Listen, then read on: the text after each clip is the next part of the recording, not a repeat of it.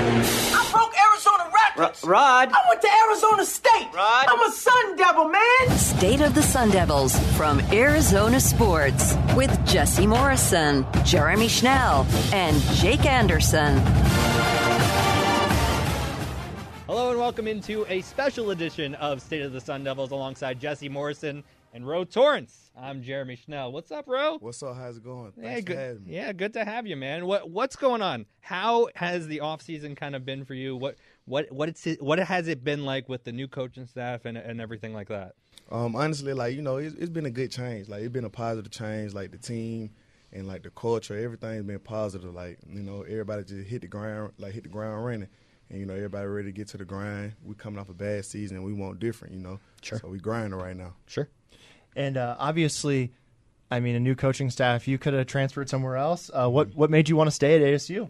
Honestly, I had a one-on-one conversation with Coach Dilly, and it basically he was basically telling me just give me a chance, just go through these couple months, and if you don't like it, you can go.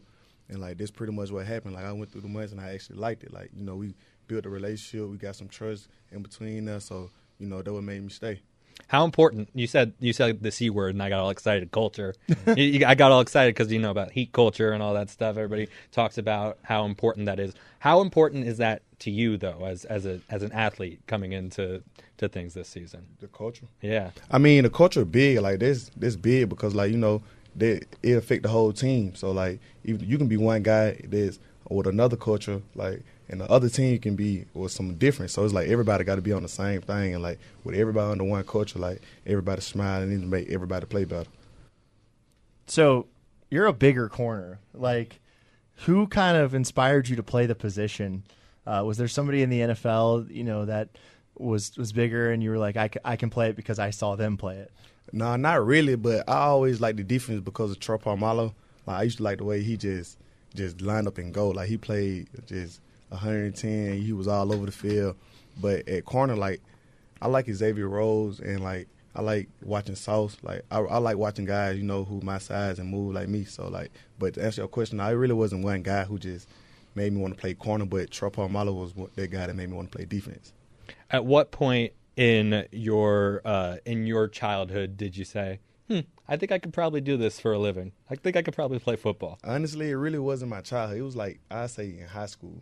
Because and when you playing football at a young age, you're really just out there doing it for fun.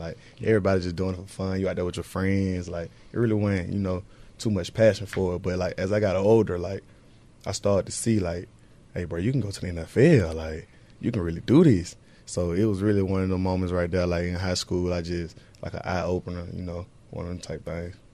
What are the advantages of being 6'3" and playing corner? One of the advantage quarterback, he got to throw a perfect ball because I'm long, very lengthy, so he got to throw a perfect ball. I know how to use my hands very well, at the press, at line of scrimmage. So I feel that's one of my advantages, being lengthy, being long. Quarterback really have to throw a perfect ball.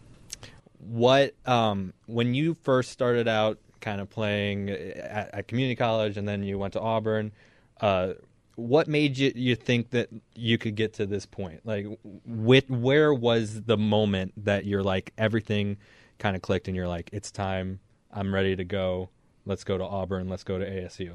It was really when I was in junior college, because my freshman year in junior college, a lot of coaches from big schools, they used to come through. So when I was at Hutchinson, I was at one of the best JUCOs.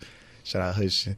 But it was really at JUCO, seeing all the coaches come through, and they actually was talking to the players older. So I'm man, I want to do that. I want that feeling. I want all the coaches on me. So my sophomore year rolled around, it was always in my head, you can go to the league. You're going D1, you're going Power 5, and you're going to the league. So I say in my second year of JUCO, that was really when it clicked in my head, you him. So Jesse, ask him the question. Ask him the Auburn question. Okay, yeah. How in the world did they let you transfer? Honestly, business decision. It was a business decision. We just came to an agreement that I should move on. Was that the school that you wanted to play at growing up? Were you an Auburn fan, or did it really matter? Honestly, I was an Alabama fan. Like, I was an Alabama fan. Don't tell any of those Auburn fans. I know you still got some friends back there too. Honestly, I said it. Like when I committed to Auburn, I told them like, I ain't grow up an Auburn fan. Like I grew up an Alabama fan. Sure. Like everybody want to go play for Nick Saban. Sure. First time you were in the locker room and had to put on an Auburn uniform, did it feel weird to you? Not at all. Like not at all. I ain't really like at that point when I got to Auburn, I ain't really care about the Alabama and Auburn. It's me. Like I'm in the SEC. I'm here. I wanted to ask you about junior college. So I watched, I think, the first 2 seasons of Last Chance U. Mm-hmm. How similar, like, I don't know if you've watched it, but just like what is the JUCO experience like? And if you have watched it, how similar is it to that show? I haven't watched the last 2 seasons, but I watched the season when it was the episode when it was at East Mississippi. Yeah. And when it was at Independence. Them the seasons I watched, and like what you see on that is real. Like there is real life. Like junior college, like it really gonna test you and see do you really want it. Like you go through so much, like off the field, on the field, like it's really a grind. What do you think the biggest challenge was of being at a JUCO? Your mentality, like how you approach it, because like it's not D1 football. You're not finna get treated like you're the D1. You're not getting all the things that D1 players get. So it's really your mentality, like how you approach it. All right, we talked about your past. Now let's get to what's going on in the future and what's coming up here for ASU football. What are your expectations for this season? Honestly, collectively, overall, like I want our team. I want to play in that Rose Bowl. I want the Rose Bowl. I ain't never played. I want to play in the Rose Bowl. I always thought that was a good game, but collectively, like I want the back end, finish top and everything. And for me, I want to be an All-American this season. What drives you? What makes you want to be that All-American? Where I come from, like really where I come from. So like that's what I keep in the back of my head. That whenever things get hard, whenever I feel like I want to quit, like I think about where I come from, and I know I want different. And yeah, I looked up where you were from. Is it Bessemer, Alabama? Mm-hmm. What is growing up there like? I mean, I had a pretty normal childhood. I grew up just playing outside, honestly, for real. But it's really not a place that I would want to be all my life. Let's talk about the secondary as a whole. I would say it's one of the best secondaries in the Pac-12. Do you guys think you are? Of course, most definitely. Every time we line up, we feel like we're the best. You feel like you're the best? Yes, sir. What gives you guys that confidence? Practice, just going through practice and, like, going to, like, the receivers. We go get some good guys. And, like, it's very, like, a high competitive level. So, we just feel like we're going to come out on top every time, no matter who we line up against. Mm-hmm. And how does having, you've got a lot of experience. Jordan Clark's got a lot of experience. The other guys have some experience. Just how does having such an experienced, defensive back room just kind of help you guys be that good? That helps a lot because, like, you can help the younger guys, like, on and off the field. Like, on the field, you can tell them what to look for, what to be ready for in certain situations. Off the field, you can tell them, like, how to carry their business, like, how to handle their business, move like a pro. So I feel like having guys with that experience, like, it helped the whole team grow on both sides of the ball because you got some guys that experience on offense too, but on defense, like, I feel like, just being the leader on defense and they're just helping everybody come along. Who's a young guy that stood out to you? One of the young guys. Don't give them too big of heads now. Yeah. I know if they listen to this and you say one of their names, they're going to come in, they're going to be walking around with their head high and all that stuff. Montana Warren stood out to me a lot. Like, he got a lot of dog in him. Like, he young, but he ready.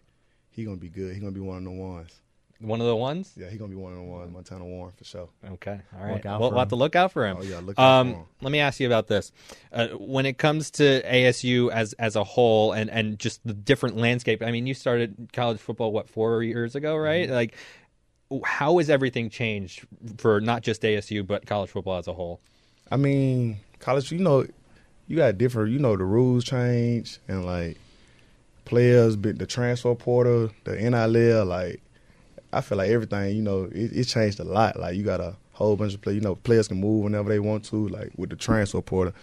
I know, you got the dates and the deadlines, but, like, the transfer portal has changed football a lot. Like, well, and you guys kind of have to, like, become businessmen at a very young age now, right? Right. Like you're able to use your name and image and likeness now. How difficult or different has that been for you guys? I really wouldn't say it's difficult because, like, you know, you give attention to what you want to give attention to, but like I feel like there's some things that should have the NIL. That's something that should have been happening like a long time ago. Oh yeah, honestly, we like, agree. I really do feel like that. But like, I mean, you know, it's good that it got here now. That I'm in college, I got to experience it. But yeah. How much does NIL to you matter? Like, do you?